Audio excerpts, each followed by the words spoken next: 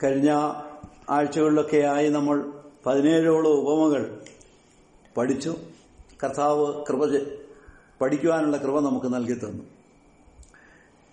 ഞാൻ ഈ ഉപമകളൊക്കെ തയ്യാറാക്കുമ്പോൾ, പഠിക്കുമ്പോൾ ഞാൻ കർത്താവിനോട് പ്രാർത്ഥിക്കും, കർത്താവെ, ഈ ഉപമകളെല്ലാം പ്രസ്താവിച്ചത് അവിടുന്നാണ്. അതുകൊണ്ട് തന്നെ എന്താണ് അവിടുന്ന് മറ്റുള്ളവരെ മനസ്സിലാക്കുവാൻ ആഗ്രഹിച്ചത്, ഗ്രഹിപ്പിക്കുവാൻ ആഗ്രഹിച്ചത്, ആ കാര്യം തന്നെ ഞങ്ങൾക്ക് പഠിക്കുവാൻ കൃപ തരയണമേ. മറ്റൊരു വ്യാഖ്യാനം ഇതിന്മേൽ വരുവാനിടയാകല്ലേ എന്ന് പ്രാർത്ഥിക്കാറുണ്ട്. ദൈവത്തിന് സ്തോത്രം. അങ്ങനെ വളരെ പ്രാർത്ഥിച്ച് ശേഷമാണ് ഓരോ ക്ലാസ്സും എടുക്കുന്നത്. അതുകൊണ്ട് തന്നെ ഈ ഉപമ പഠിപ്പിക്കുന്ന ഈ സമയങ്ങളിൽ എനിക്കും കുറച്ച് കൂടുതലായിട്ട് മനസ്സിലാക്കുവാനായിട്ട് സാധിക്കുന്നുണ്ട് പഴയതിനേക്കാൾ. പക്ഷെ ഈ ഒരു ക്ലാസ്സുകളൊക്കെ ആദ്യമായിട്ട് എടുക്കുന്നതുകൊണ്ട് അതിനകത്ത് കുറച്ച് പ്രയാസങ്ങളൊക്കെ ഉണ്ടാകാം. ഇന്ന് 1-2 പ്രാവശ്യം ഈ ക്ലാസ്സുകൾ കഴിയുമ്പോഴാണ് ഇത് കുറെ കൂടെ ക്രമീകരിച്ച് സിസ്റ്റമാറ്റിക്കായി തീരുന്നത്. ഇത് ഞാൻ ആദ്യമായിട്ട് എടുക്കുകയാണ്, ഓരോ ഉപമയും. ദൈവത്തിന് സ്തോത്രം. സ്വർഗത്തിലെ ദൈവം അങ്ങനെ ഒരു അവസരം നമുക്ക് നൽകി തന്നില്ല. ഓരോ ദിവസം കഴിയും തോറും ഇത് കേൾക്കുന്നവരുടെ എണ്ണം കുറഞ്ഞു വരികയാണ്. അത് വേദപുസ്തകത്തിലെ വചനങ്ങൾ അങ്ങനെ തന്നെയാണ്. ആൾക്കാർ ധാരാളം പേര് ആദ്യം കാണും, പിന്നീട് പലരുടെയും താല്പര്യം കുറയും. ഇന്ന് നമ്മൾ അങ്ങനെ ഒരു ഉപമയാണ് പഠിക്കുവാനായിട്ട് പോകുന്നത്. മത്തായിയുടെ സുവിശേഷം 22-ാം അധ്യായം നമുക്കെടുക്കാം. മത്തായിയുടെ സുവിശേഷം 22-ാം അധ്യായം, അതിന്റെ 1 മുതൽ 14 വരെയുള്ള വാക്യങ്ങളിൽ കർത്താവ് പഠിപ്പിച്ച ഒരു ഉപമയാണ് നാം പഠിക്കുവാൻ പോകുന്നത്. എല്ലാവർക്കും അറിയാവുന്ന ഉപമയാണ്. ഇന്ന് പാട്ട് പാടിയ ജസ്ലിനും ജ്വലും നന്നായി പാടി, വലിയ സന്തോഷമായിരുന്നു. Praise God. Praise God. ദൈവത്തിന് സ്തോത്രം. ഞങ്ങളുടെ സൺഡേ സ്കൂൾ കുഞ്ഞുങ്ങളല്ലേ, അതുകൊണ്ട് ടീച്ചറിനും വലിയ സന്തോഷം അത് കേൾക്കുന്നത്. സ്തോത്രം. Praise the Lord. ഓക്കെ, നമുക്ക് ഉപമയിലേക്ക് വരാം. നമുക്ക് ആ ഉപമ ഒന്ന് വായിക്കാം. Okay, praise God. നമുക്ക് ആ ഉപമയൊന്ന് വായിക്കാം. സ്തോത്രം. എല്ലാവരും മ്യൂട്ട് ചെയ്യണം.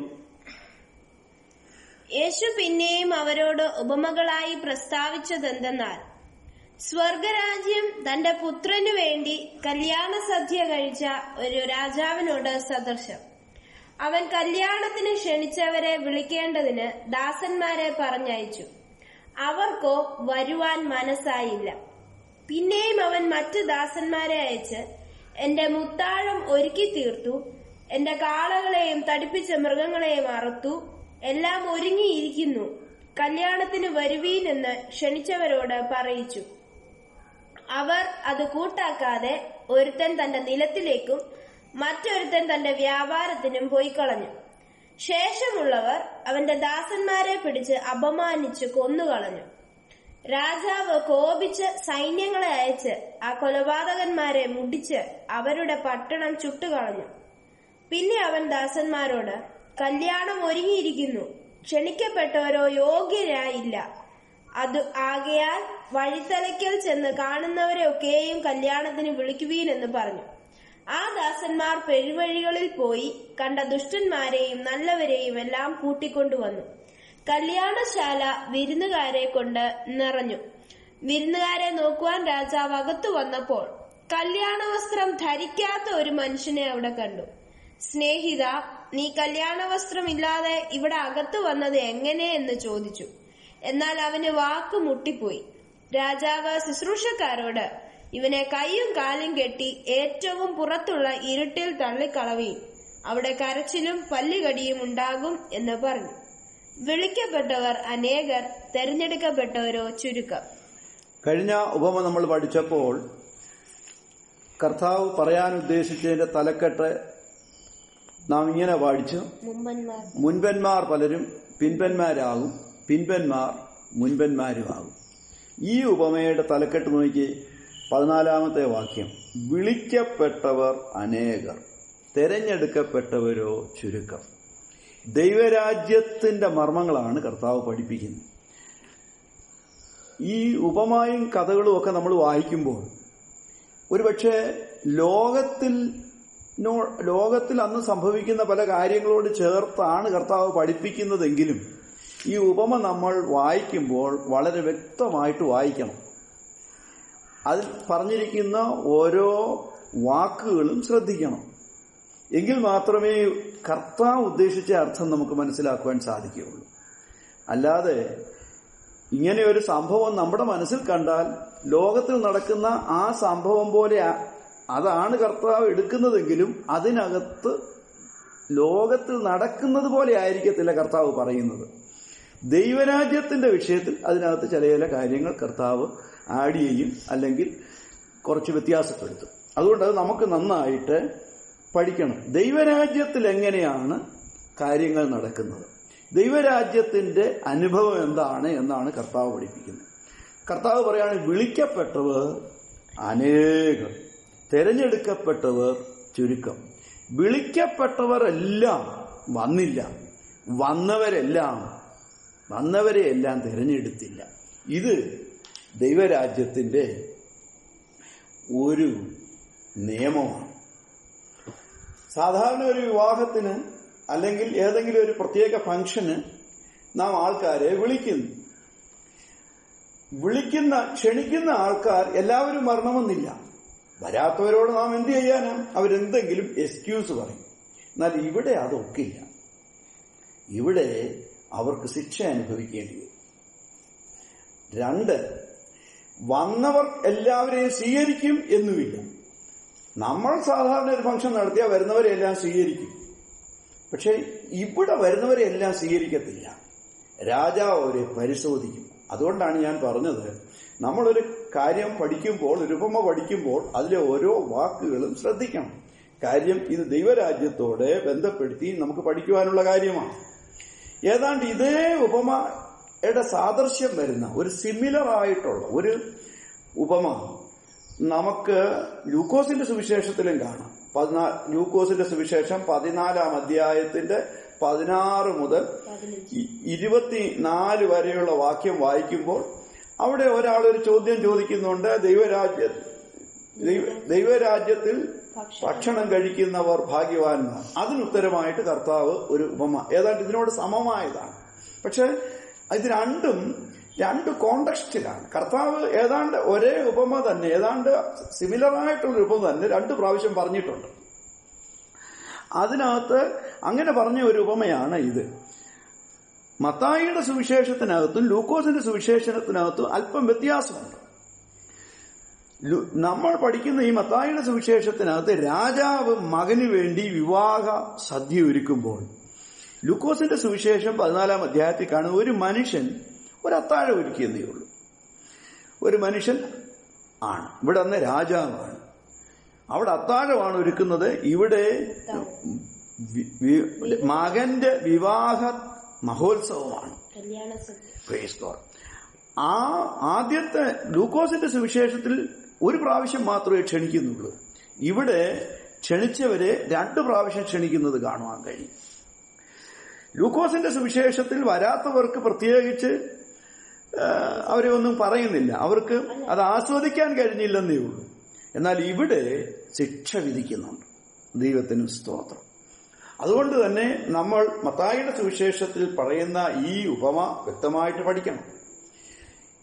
കർത്താവായ യേശുക്രിസ്തുവിന്റെ കഷ്ടാനുഭവ ആഴ്ചയുടെ ബുധനാഴ്ച പകൽക്കാലമാണ് ഈ ഉപമ പഠിപ്പിച്ചതെന്നാണ് പറയുന്നത്. കർത്താവ് കഴുതപ്പുറത്ത് കയറി യെരുശലേമിൽ വരുന്നതും തുടർന്ന് അത് ഞായറാഴ്ചയാണ്, തിങ്കൾ, ചൊവ്വ ഈ ദിവസങ്ങളെല്ലാം അവിടെയുണ്ട്. ബുധനാഴ്ച കർത്താവ് ഇത് പഠിപ്പിക്കുന്നതായി നമുക്ക് മനസ്സിലാക്കും. 21 അധ്യായം മത്തായിയുടെ സുവിശേഷമൊക്കെ വായിക്കുമ്പോൾ അത് മനസ്സിലാകുവാനായിട്ട് സാധിക്കും. അപ്പോൾ ഏതാണ്ട് കർത്താവ് മരണത്തോടെ അടുക്കുകയാണ്. കാൽവറിയിലെ തന്റെ പീഡ ആരംഭിക്കുകയാണ്. അതിനോട് ചേർന്നാണ് ഇത് പഠിപ്പിക്കുന്നത് എന്ന് ഓർക്കണം. അതുകൊണ്ട് തന്നെ കർത്താവ് തന്റെ മഹത്വത്തിലുള്ള വരവ് അല്ലെങ്കിൽ കർത്താവിന്റെ പ്രത്യക്ഷതയെക്കുറിച്ച് വ്യക്തമാക്കിക്കൊണ്ട്, ലോകാവസാനത്തെക്കുറിച്ച് വ്യക്തമാക്കിക്കൊണ്ടാണ് ഇത് പഠിപ്പിക്കുന്നത് എന്ന് മനസ്സിലാക്കുവാൻ കഴിയും. ഓക്കെ, ദൈവത്തിന് നന്ദിയോടെ സ്തോത്രം. നമുക്ക് ഈ ഉപമയിലേക്ക് വരാം. ഇവിടെ സ്വർഗത്തിലെ ദൈവത്തെയാണ് ഇതിനകത്തെ രാജാവ് റിപ്രസെന്റ് ചെയ്യുന്നത്. ഇവിടുത്തെ രാജാവ് എന്ന് പറയുന്നത് ദൈവമാണ്. ഞാൻ പെട്ടെന്ന് പറഞ്ഞു പോകാം. ദൈവത്തിന്റെ പുത്രനായ യേശു ക്രിസ്തുവിന്റെ വിവാഹം, അതാണ് നമ്മൾ പറയുന്ന കുഞ്ഞാടിന്റെ വിവാഹം. നമ്മൾ ഈ വിവാഹം എന്നൊക്കെ പറയുമ്പോൾ, കുഞ്ഞാടിന്റെ വിവാഹം, കുഞ്ഞാടിന്റെ കല്യാണം എന്നൊക്കെ പറയുമ്പോൾ നമ്മൾ സാധാരണ കാണുന്ന വിവാഹവുമായി അങ്ങ് താരതമ്യം ചെയ്യരുത്. അതിനകത്ത് ഒരു മണവാളൻ കാണും, മണവാട്ടി കാണും, ഏതെങ്കിലും കർത്താവിന്റെ ദാസന്മാർ അവരെ പ്രാർത്ഥിച്ച് ഒന്നിപ്പിക്കുന്ന അല്ലെങ്കിൽ അനുഗ്രഹിച്ച് ഒന്നിപ്പിക്കുന്നതൊക്കെ നമുക്ക് കാണുവാൻ കഴിയും.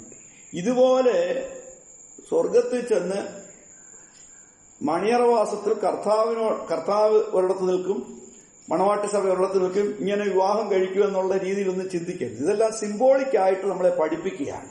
നാം നമ്മുടെ കർത്താവിന്റെ അടുക്കൽ ചെന്ന് നിൽക്കുമ്പോൾ കർത്താവുമായിട്ട് വരുന്ന ആ സന്തോഷകരമായ കൂട്ടായ്മ, കർത്താവിനോടൊപ്പം നമ്മൾ കർത്താവിൽ നമ്മൾ ആയിത്തീരുന്ന അനുഭവത്തെയാണ് ആത്മീയമായി കുഞ്ഞാടിന്റെ വിവാഹം.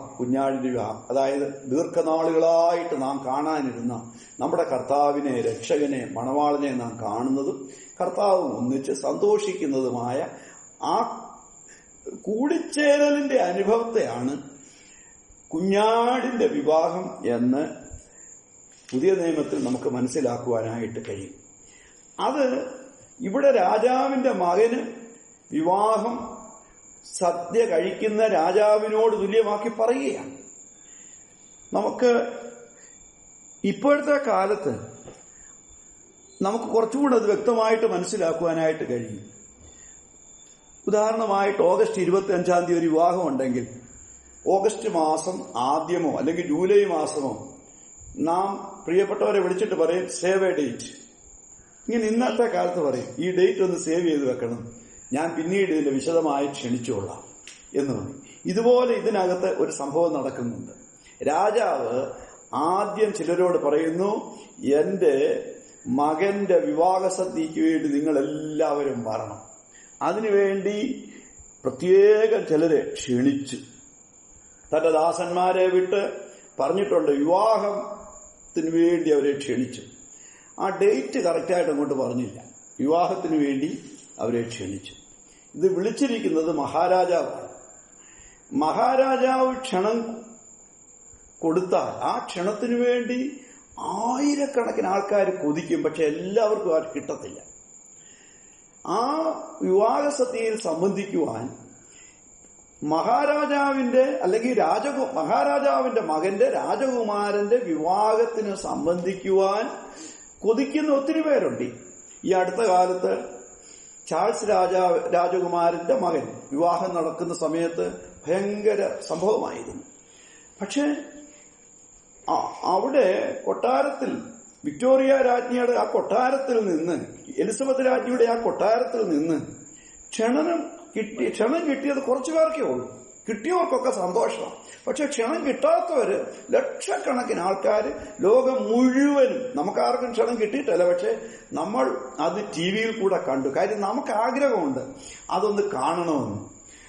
ഇതെങ്ങനെയാണ്, അവരുടെ വസ്ത്രം എങ്ങനെയാണ്, ഈ വിവാഹം നടക്കുന്നത് എങ്ങനെയാണ് എന്നൊക്കെ ലോകത്തിലുള്ള ധാരാളം പേർക്ക് ആഗ്രഹമുണ്ട്. പക്ഷെ അവർക്ക് ഇൻവിറ്റേഷൻ കാർഡ് കിട്ടിയില്ല. കിട്ടിയിരുന്നെങ്കിൽ നമ്മൾ പോയി സംബന്ധിച്ചേ, പക്ഷെ കിട്ടിയില്ല. അപ്പൊ മഹാരാജാവിന്റെ മകന്റെ രാജകുമാരന്റെ വിവാഹത്തിന് വേണ്ടി ക്ഷണം കിട്ടിയ ആൾക്കാർ വലിയ ഭാഗ്യവാന്മാരാണ്. പ്രൈസ് ഗോഡ്, ദൈവത്തിന് സ്തോത്രം. അവരോട് പറഞ്ഞിട്ടുണ്ട്, നിങ്ങൾ ഈ ദിവസം ഞാൻ വ്യക്തമായിട്ട് അറിയിക്കും, അപ്പോൾ നിങ്ങൾ തീർച്ചയായിട്ടും വരണം. ദൈവത്തിന് സ്തോത്രം. അങ്ങനെ അവർക്ക് ക്ഷണം കിട്ടിയവരാണ്. എന്നാൽ വിവാഹ സദ്യ ഒരുങ്ങിക്കഴിഞ്ഞു. വലിയ അത്താഴം, വലിയ മുത്താഴം ഒരുക്കി, വലിയ സദ്യ ഒരുക്കി കഴിഞ്ഞ് എല്ലാ കാര്യങ്ങളുമായി പല ദിവസങ്ങൾ ആ സദ്യ നടക്കും. അതിന്റെ ആരംഭത്തിൽ കിടന്ന ദാസന്മാരെ വിട്ടിട്ട് ആദ്യം ക്ഷണിച്ചവരോട് പറഞ്ഞു, വരിക വരിക, ഇതാ സമയമായി എന്ന് പറഞ്ഞപ്പോൾ ഓരോരുത്തര് ഓരോരോ എക്സ്ക്യൂസ് പറഞ്ഞു, ഓരോരോ ഒഴിവ് പറഞ്ഞു. ഒരാൾ പറഞ്ഞു, ഞാൻ നിലം വാങ്ങിച്ചിരിക്കുന്നു, എനിക്കത് കാണാൻ പോണം. വേറൊരാള് പറഞ്ഞു, ഞാൻ കാളയെ വാങ്ങിച്ചിരിക്കുന്നു, പ്രൈസ് ഗോഡ്, എനിക്ക് അതിനെ ഒന്ന് നോക്കാൻ പോകണം. ഇങ്ങനെ പലരും പറഞ്ഞു. ഒരുത്തൻ തന്റെ വ്യാപാരത്തിന് പോയി, ഒരുത്തൻ തന്റെ നിലത്തിലേക്ക് പോയി. അല്ലെങ്കിൽ ഈ രാജാവിന്റെ ക്ഷണത്തെ അത് അറിയിക്കുന്ന വാല്യൂ, അതിന്റെ വില അവർ കൊടുത്തില്ല. അവരത് ഉപേക്ഷിച്ചു കളഞ്ഞു. അതുകൊണ്ട് തന്നെ അവര് അവരുടെ കാര്യങ്ങളിലേക്ക് പോയി. കൃഷികാര്യത്തിനും പോയി, വ്യാപാരത്തിനും അവര് പോയി. അവർ രാജാവിന്റെ ക്ഷണത്തെ നിരസിച്ചു കളഞ്ഞു. ഇനി വേറൊരു കൂട്ടരുണ്ട്, ഈ രാജാവ് അയച്ച ദാസന്മാരെ പിടിച്ച് ദേഷ്യപ്പെട്ട് അവരെ കൊന്നുകളഞ്ഞു. ഇതൊക്കെ ഇന്ന് ലോകത്ത് നടക്കുന്ന കാര്യമല്ല, പക്ഷെ ദൈവരാജ്യത്തോട് ബന്ധപ്പെടുത്തി പറയുന്ന കാര്യങ്ങളാണ്. അവർ കൊന്നുകളഞ്ഞു. അവരൊക്കെ ആരാണ് എന്ന് നമുക്ക് നോക്കാം. കുഞ്ഞാടിന്റെ ഈ വിവാഹസദ്യയ്ക്ക് വേണ്ടിയിട്ട്, സ്വർഗരാജ്യത്തിന്റെ ഈ ദിവ്യ അനുഭവത്തിന് വേണ്ടി ക്ഷണിക്കപ്പെട്ടവരാണ്, ഭാഗ്യം ലഭിച്ചവരാണ് അബ്രഹാമിന്റെ സന്തതികളെന്ന് പറയുന്ന യഹൂദന്മാർ. എന്നാൽ അവരാ ക്ഷണം നിരസിച്ചു. ക്ഷണം നിരസിച്ചെന്ന് മാത്രമല്ല, അവർ ഒഴിഞ്ഞു. അവരൊഴിഞ്ഞു. അവരൊഴിവുകഴിവ് പറഞ്ഞ് അവര് മാറി.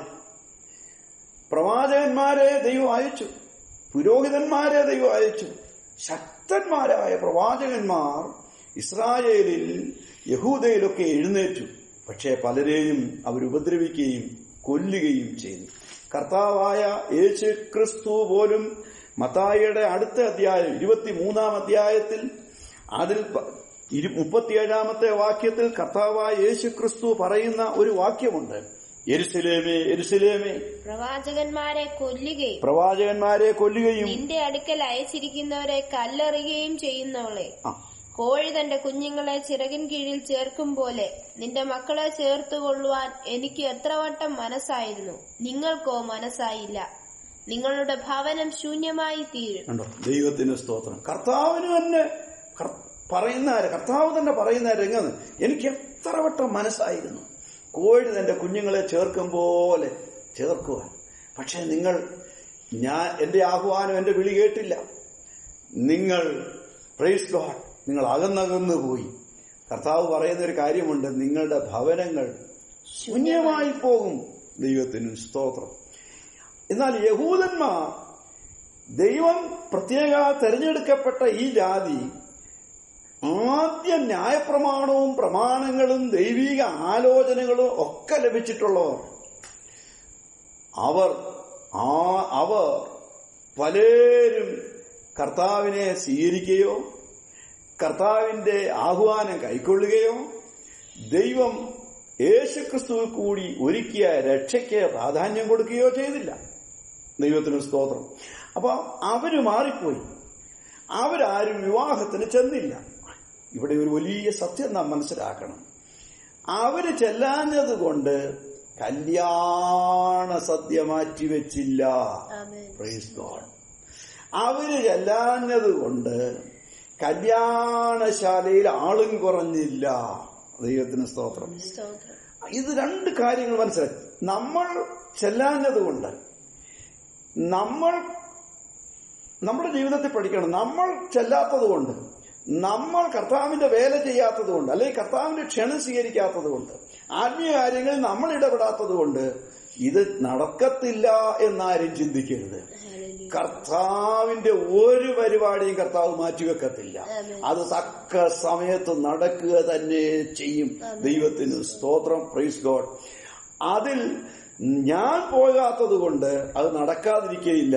കർത്താവ് മറ്റൊരാളെ എഴുന്നേൽപ്പിക്കും. ദൈവത്തിന് സ്തോത്രം. ഇത് മനസ്സിലാക്കിയ മൊർദെഖായി എസ്തേറിനോട് പറയുന്നുണ്ട്, നീ മിണ്ടാതിരുന്നാൽ മറ്റൊരു സ്ഥലത്ത് നിന്ന് രക്ഷയുണ്ടാകും, നീയും നിന്റെ പിതൃഭവനും ഒക്കെ നശിച്ചു പോകും. അതുകൊണ്ട് ഓരോ ദൈവത്തിന്റെ പൈതലും ചിന്തിച്ചുകൊള്ളണം, നമ്മുടെ മേൽ ദൈവം തന്നിരിക്കുന്ന ഒരാഹ്വാനവും നമ്മൾ നഷ്ടപ്പെടുത്തി കളയരുത്. അത് നഷ്ടപ്പെടുത്തരുത്. അതൊക്കെ നമ്മൾ തക്ക സമയത്ത് ഉപയോഗിച്ചു കൊള്ളണം. ഞാനത് പഠിക്കാതിരുന്നാൽ, ഞാനത് ചെയ്യാതിരുന്നാൽ, ഞാൻ ഈ ശുശ്രൂഷ ഏറ്റെടുക്കാതിരുന്നാൽ ദൈവരാജ്യത്തിന്റെ വേല നടക്കാതിരിക്കത്തില്ല. അത് നടക്കുക തന്നെ ചെയ്യും. എനിക്ക് പകരം മറ്റൊരാളെ എഴുന്നേൽപ്പിക്കും. ഇനി നോക്കിക്കേ, ഇവിടെ ആ രാജാവ് ദേഷ്യമായി, രാജാവിന് കോപമായി. രാജാവ് ആൾക്കാരെ വിട്ടിട്ട് വരാത്തവരെ കൊന്നുകളഞ്ഞു, ആ കൊലപാതകന്മാരെയൊക്കെ കൊന്നുകളഞ്ഞു. എന്നിട്ട് രാജാവ് അടുത്ത ദാസന്മാരോട് പറയുകയാണ്, നിങ്ങളൊരു കാര്യം ചെയ്യും, പെരുവഴിയിൽ പോയി കണ്ട നല്ലവരെയും ദുഷ്ടന്മാരെയും വിളിച്ചുകൊണ്ടുവരിക എന്ന് പറഞ്ഞു. ആ വാക്ക് നിങ്ങൾ ശ്രദ്ധിക്കണം. നല്ലവരെയും വിളിക്കണം, ദുഷ്ടന്മാരെയും വിളിക്കണം. Praise God. പെരുവഴികളിലേക്ക് നിങ്ങൾ പോകാം. അവിടെ നിങ്ങൾ ഈ ലോകത്തിന്റെ സമൂഹത്തിലേക്ക് ഇറങ്ങിപ്പോകാം. ജാതികളുടെ ഇടയിലേക്ക് പോവുക. യഹൂദന്മാർക്ക് വേണ്ട എന്ന് പറഞ്ഞ ആ രക്ഷ സ്വീകരിപ്പാൻ പെരുവഴികളിൽ, ലോകത്തിന്റെ വിവിധ രാജ്യങ്ങളിൽ അനേക സമൂഹം, ജാതികളുടെ വലിയ സമൂഹമുണ്ട്, അവരുടെ അടുക്കലേക്ക് പോക എന്ന് പറഞ്ഞ് ആ തന്റെ ദാസന്മാരെ പറഞ്ഞു വിടുന്നു. അവർ ചെന്ന് എല്ലാവരെയും വിളിച്ചുകൊണ്ടുവന്നു. നന്നായി ജീവിച്ച ആൾക്കാരെ അതിനകത്തുണ്ട്. ബാല്യം മുതൽ ഒരുപക്ഷെ അവരുടെ മനസാക്ഷിക്കനുസരിച്ചും അവർ പഠിച്ചതനുസരിച്ചും നന്നായി ജീവിക്കുന്ന ആൾക്കാരുണ്ട്. ദുഷ്ടന്മാരായ ആൾക്കാരുമുണ്ട്. ലോകത്തിൽ പാപം ചെയ്ത് ജീവിക്കുന്നവരുമുണ്ട്. അല്ലെങ്കിൽ അല്ലാത്ത ആൾക്കാരുണ്ട്. ഇവരെല്ലാം വിളിച്ചുകൊണ്ടുവരാൻ പറഞ്ഞു. ഇങ്ങനെയുള്ള ആൾക്കാരെല്ലാം വന്നു. Praise God. അവരെല്ലാവരും വന്നു. പക്ഷെ അവരെല്ലാവരും വന്നു, വിവാഹത്തിന് സംബന്ധിച്ചു എന്നുള്ളത് വാസ്തവമാണ്. പക്ഷെ ആ സമയത്ത് ഈ രാജാവ് ഇവരെ നോക്കുവാൻ വന്നു, ഇവരെ ഒന്ന് ചെക്കപ്പ് ചെയ്യാനായിട്ട് വന്നു എന്ന് നമുക്ക് നോക്കാം. അപ്പൊ ഇങ്ങനെ വന്നു കഴിഞ്ഞപ്പോൾ അതിനകത്ത് ഒരാളെ കണ്ടു. അതിന്റെ കാര്യമാണ് അവിടെ പറഞ്ഞിരിക്കുന്നത്. അവൻ കല്യാണ വസ്ത്രം ധരിച്ചിരുന്നില്ല. അവൻ വഴിയരിയിൽ നിന്ന് വന്നവനാണ്, പെരുവഴിയിൽ നിന്ന് വന്നതാണ്. ഒരുപക്ഷെ അവന്റെ സ്ഥിതി നമുക്കറിയത്തില്ല. പക്ഷെ അവനിപ്പോൾ വിവാഹവസ്ത്രം ധരിക്കാതെയാണ് ആ വലിയ പന്തിയിൽ നിൽക്കുന്നത്. അവിടെ വന്നവർക്ക് പലർക്കും വസ്ത്രം വാങ്ങാനുള്ള പ്രാപ്തിയില്ല. പക്ഷെ വന്നവർക്കെല്ലാം അവിടെ വിവാഹവസ്ത്രം ഒരുക്കി വെച്ചിട്ടുണ്ട്. ഇതിനെക്കുറിച്ച് ഒരാൾ എന്നോട് പറഞ്ഞപ്പോൾ ഇങ്ങനെയാണ് പറഞ്ഞത്. ഈ രാജകുമാരന്റെ വിവാഹത്തിന് വന്നവർക്കെല്ലാം വസ്ത്രം അവിടെയുണ്ട്. അതെല്ലാം രാജകുമാരന്റെ വസ്ത്രങ്ങളാണ്. രാജകുമാരന്റെ വസ്ത്രങ്ങൾ പല പ്രായത്തിലുള്ളത്, ആയിരക്കണക്കിന് വസ്ത്രങ്ങൾ അവിടെ വെച്ചിട്ടുണ്ടായിരുന്നു. ആ പാണ്ഡികശാല തുറന്ന്, അല്ലെങ്കിൽ ആ വസ്ത്രശാല തുറന്ന് വന്നവർക്കെല്ലാം മനോഹരമായ വസ്ത്രങ്ങൾ കൊടുത്തു. ചെന്നവർ കുളിച്ച് ഈ വസ്ത്രം ധരിച്ചാൽ മാത്രം മതി, ധരിച്ചുകൊണ്ട് അകത്തേക്ക് കയറിയാൽ മതി. എന്നാൽ ഒരാൾ വസ്ത്രം ധരിക്കാതെ അവന്റെ വസ്ത്രം ധരിച്ചുകൊണ്ട് അതിനകത്ത് ഈ കല്യാണ വസ്ത്രം അവൻ ധരിച്ചില്ല. കല്യാണ വസ്ത്രം ധരിക്കാതെ അകത്ത് നിന്ന ആ മനുഷ്യനോട് ചോദിച്ചു, നീ കല്യാണ വസ്ത്രം ധരിക്കാതെ എങ്ങനെ ഇതിനകത്ത് കയറിക്കൂടി? നീ എങ്ങനെയാണ് വിവാഹവസ്ത്രം ഇല്ലാതെ ഇതിനകത്ത് വന്നത്? അതിനവൻ ഉത്തരം മുട്ടിപ്പോയി. ഒന്നും പറയാനൊക്കത്തില്ല. കർത്താവിനോട് നമുക്കൊന്നും പറയാനൊക്കത്തില്ല എന്ന് നമ്മൾ ഓർത്തുകൊള്ളണം. നീ എങ്ങനെ ഇതിനകത്ത് വന്നു? ഒരു കാര്യം ഈ രാത്രി നമ്മൾ വളരെ വ്യക്തമായിട്ട് മനസ്സിലാക്കണം. നമ്മുടെയൊക്കെ ഇടയിൽ ഇങ്ങനെ ധാരാളം പേരുണ്ട്. ഈ കൂട്ടത്തിലുണ്ട്. അവർ വരുന്നുണ്ട്, പാട്ടുപാടുന്നുണ്ട്, പ്രാർത്ഥിക്കുന്നുണ്ട്, അവര് പ്രസംഗങ്ങൾ കേൾക്കുന്നുണ്ട്, അവര് സഭയിലേക്ക് കൊടുക്കുന്നുണ്ട്, അല്ലെങ്കിൽ ഏത് പിരിവിനും നന്നായിട്ട് കൊടുക്കുന്നുണ്ട്. ഇതെല്ലാം അവർ ചെയ്യുന്നുണ്ട്. പക്ഷേ കല്യാണ വസ്ത്രം ധരിച്ചിട്ടില്ല. അവര് വേണ്ട വസ്ത്രം ധരിക്കാതെയാണ് നിൽക്കുന്നത്. ഇത് എന്താണ് ഈ വസ്ത്രം? Praise God. കർത്താവ് കൊടുക്കുന്ന ഒരു സുപ്രവസ്ത്രം. അത് കുഞ്ഞാടിന്റെ രക്തത്തിൽ അലക്കി വെളുപ്പിച്ച ഒരു വസ്ത്രം. ഏത് നല്ലവനും ഏത് പാപിക്കും ദുഷ്ടനും വന്നാൽ, പ്രൈസ് ഗോഡ്, ദൈവസന്നിധി വരുമ്പോൾ നിലവിളിച്ച് കരഞ്ഞ് ആ കാൽവറിയിലെ ക്രൂശിലെ കുഞ്ഞാടിന്റെ രക്തത്തിൽ അങ്ങ് മുങ്ങി കുളിച്ചാൽ, പ്രൈസ് ഗോഡ്, ആ രക്തത്താൽ കഴുകപ്പെട്ടാൽ അവന്റെ കറവരണ്ട തുണിയുടെ സകല കറകളും മാറ്റി സകല പാപവും പോക്കി കർത്താവ് അവനെ വിശുദ്ധ വസ്ത്രം, സുപ്രവസ്ത്രം കൊണ്ട്, നീതിയുടെ വസ്ത്രം, എന്റെ കർത്താവിന്റെ നീതിയുടെ വസ്ത്രം കൊണ്ട് അവനെ പുതപ്പിക്കും, അവനെ ധരിപ്പിക്കും. ആ വസ്ത്രം അവനെ ധരിപ്പിക്കും. ഇവർ മഹാകഷ്ടത്തിൽ നിന്ന് വന്നവർ കുഞ്ഞാടിന്റെ രക്തത്തിൽ അവരുടെ അങ്കി അലക്കി വെളുപ്പിച്ചിരിക്കുന്നു എന്ന് വെളിപ്പാട് പുസ്തകം 7-ാം അധ്യായം 14-ാമത്തെ വാക്യത്തിൽ പറയുന്നുണ്ട്. ഇവർ മഹാകഷ്ടത്തിൽ നിന്ന് വന്നവർ കുഞ്ഞാടിന്റെ രക്തത്തിൽ അവരുടെ അങ്കി അലക്കി വെളുപ്പിച്ചിരിക്കുന്നു. ഒരു കാര്യം ഓർത്തുകൊള്ളണം, ആളില്ല എന്ന് പറഞ്ഞ് വരുന്നവരെയെല്ലാം ഇതിനകത്ത് കയറ്റത്തില്ല. ക്ഷണിക്കപ്പെട്ടവർ വരാതിരുന്നത് കൊണ്ട് വന്നവർക്കെല്ലാം ഇതിനകത്ത് സംബന്ധിക്കാനൊക്കത്തില്ല. അതിനകത്ത് കയറി എന്നുള്ളത് വാസ്തവമാണ്, അവിടെ ഇരുന്നു എന്നുള്ളത് വാസ്തവമാണ്, മറ്റുള്ളവരോടൊപ്പം നിന്നു എന്നുള്ളത് വാസ്തവമാണ്. പക്ഷേ പരിശോധിക്കുന്നവൻ വരുമ്പോൾ, ആ അഗ്നിജ്വാലയ്ക്കൊത്ത കണ്ണിന്റെ മുമ്പിൽ നമ്മൾ നിൽക്കുമ്പോൾ യഥാർത്ഥത്തിൽ ക്രിസ്തു യേശു നമുക്ക് ഒരുക്കിയ നീതിയുടെ വസ്ത്രം നാം ധരിച്ചിട്ടുണ്ടോ? ഉണ്ടെങ്കിൽ മാത്രമേ കുഞ്ഞാടിന്റെ കല്യാണ ആ മഹോത്സവത്തിൽ നമുക്ക് സംബന്ധിക്കുവാനായിട്ട് സാധിക്കത്തുള്ളൂ. ഇവിടെ ക്ഷണിക്കപ്പെട്ടവരെ കുറിച്ചൊക്കെയാണ് പറയുന്നതെങ്കിലും നമ്മുടെ കർത്താവായ യേശു ക്രിസ്തുവാകുന്ന ദൈവകുഞ്ഞാടിന്റെ കല്യാണ മഹോത്സവത്തിൽ നാം ക്ഷണിക്കപ്പെട്ടവരല്ല, നാം അവന്റെ മണവാട്ടിയായിരിക്കും. ദൈവത്തിന് സ്തോത്രം. രക്ഷിക്കപ്പെട്ട് സ്നാനപ്പെട്ട് ആത്മാവിനാൽ നിറഞ്ഞ ജീവിതം നയിക്കുന്ന ഓരോ വിശുദ്ധനും കർത്താവിന്റെ മണവാട്ടിയാണ്. ദൈവത്തിന് സ്തോത്രം. തീർച്ചയായിട്ടും കർത്താവിന്റെ ആ മണവാട്ടിയായി സ്വർഗീയ രാജകുമാരനായ നമ്മുടെ കർത്താവിന്റെ വിവാഹത്തിന് ക്രൈസ്തവന്റെ മണവാട്ടിയായിട്ട് നമുക്ക് നിൽക്കുവാൻ ഭാഗ്യം ലഭിക്കും. കല്യാണ വസ്ത്രം ധരിച്ചില്ല അതുകൊണ്ട് നീ പോ എന്നല്ല, അതുകൊണ്ട് നീ ഇറങ്ങിപ്പോ എന്നല്ല പറയുന്നത്. അവിടെ ഒരു വാക്ക് നമ്മൾ ശ്രദ്ധിക്കണം. സാധാരണ നമ്മൾ വളരെ ഗൗരവത്തോടെ ചിന്തിക്കേണ്ട ഒരു കാര്യമുണ്ട്. അവിടെ പറഞ്ഞിരിക്കുന്നത് യവന്റെ കൈയും കാലും കെട്ടി. അതാണ് ശ്രദ്ധിക്കണം. യവനെ ബന്ധിക്കാൻ പറഞ്ഞു. അല്ല നീ പുറത്തു പോയെന്നല്ല പറഞ്ഞത്, അങ്ങനെയല്ല. അവന്റെ കൈയും കാലും കെട്ടി ഏറ്റവും പുറത്തുള്ള ഇരുട്ടിൽ തള്ളിക്കളവി, അവിടെ കരച്ചിലും പല്ലുകടിയും ഉണ്ടാകും എന്ന് പറഞ്ഞു. അവന്റെ കൈയും കാലും കെട്ടി, അത് ദൂതന്മാർ ചെയ്യുന്ന കാര്യമാണ്. അവസാനം അവനെ ബന്ധിച്ച് നരകത്തിലേക്ക് തള്ളിക്കളയും. ദൈവത്തിന് സ്തോത്രം. ഇന്ന് രാത്രി ഞാൻ ഇതിന്റെ ഞാനിത് കൺക്ലൂഡ് ചെയ്യട്ടെ, ഇത് ഞാൻ ഉപസംഹരിക്കട്ടെ. നമ്മൾ ഓരോരുത്തരും ചിന്തിക്കേണ്ട ഒരു കാര്യമുണ്ട്. നാം ഇതിനുവേണ്ടി വിളിക്കപ്പെട്ടവരാണ്. എന്നാൽ വിളിക്കപ്പെട്ടവരെ എല്ലാവരും തെരഞ്ഞെടുക്കപ്പെടുന്നവരുടെ കൂട്ടത്തിൽ കാണത്തില്ല. ഇവിടെ ഒരു മനുഷ്യന്റെ കാര്യമാണ് പറയുന്നതെങ്കിലും കർത്താവ് പറയുന്നത് വിളിക്കപ്പെട്ടവർ അനേകം, തെരഞ്ഞെടുക്കപ്പെട്ടവർ ചുരുക്കം. ഈ ഒരു സത്യം ദൈവരാജ്യത്തോടുള്ള ബന്ധത്തിൽ നമ്മൾ മനസ്സിലാക്കണം. അനേകരെ വിളിച്ചു, അനേകർ ഈ വിളി കേട്ടു. ചിലരിത് ആ വിളി റിജക്റ്റ് ചെയ്തു, അത് ഉപേക്ഷിച്ചു, വേണ്ട എന്ന് പറഞ്ഞു മാറിപ്പോയി. അവർക്ക് അവരുടെ ബിസിനസ് ആയിരുന്നു വലുത്, അവർക്ക് അവരുടെ നിലം കൃഷിയായിരുന്നു വലുത്, ചിലർക്ക് അവരുടെ പഠിത്തമായിരുന്നു വലുത്, ചിലർക്ക് അവരുടെ കുടുംബജീവിതമായിരുന്നു വലുത്, ചിലർക്ക് അവരുടെ കുഞ്ഞുങ്ങളായിരുന്നു വലുത്, ചിലർക്ക് ഇങ്ങനെ ഓരോരുത്തർക്കും ഈ ലോകത്തിൽ തിരക്കേറിയ ഒത്തിരി കാര്യങ്ങൾ അവർക്ക് പറയുവാനായിട്ടുണ്ടായിരുന്നു.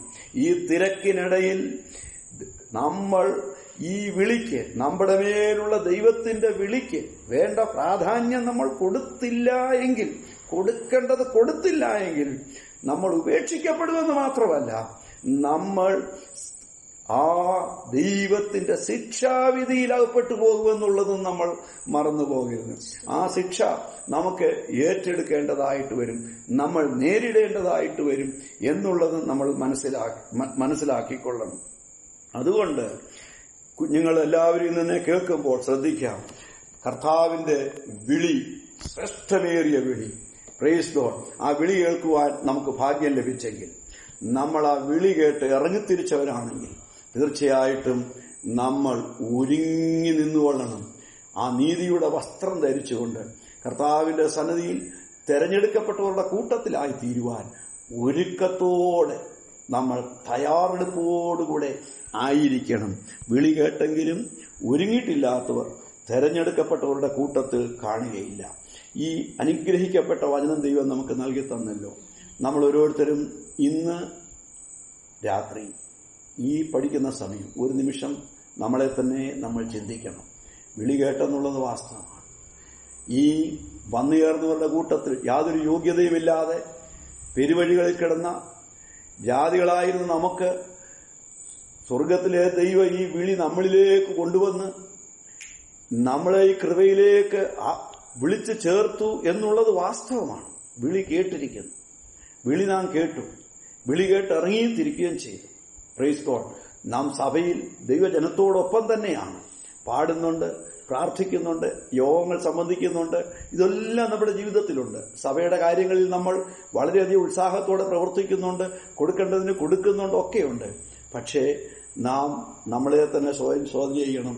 ഞാൻ എന്റെ കർത്താവിൻ തരുന്ന നീതിയുടെ വസ്ത്രം ഞാൻ ധരിച്ചിട്ടുണ്ടോ?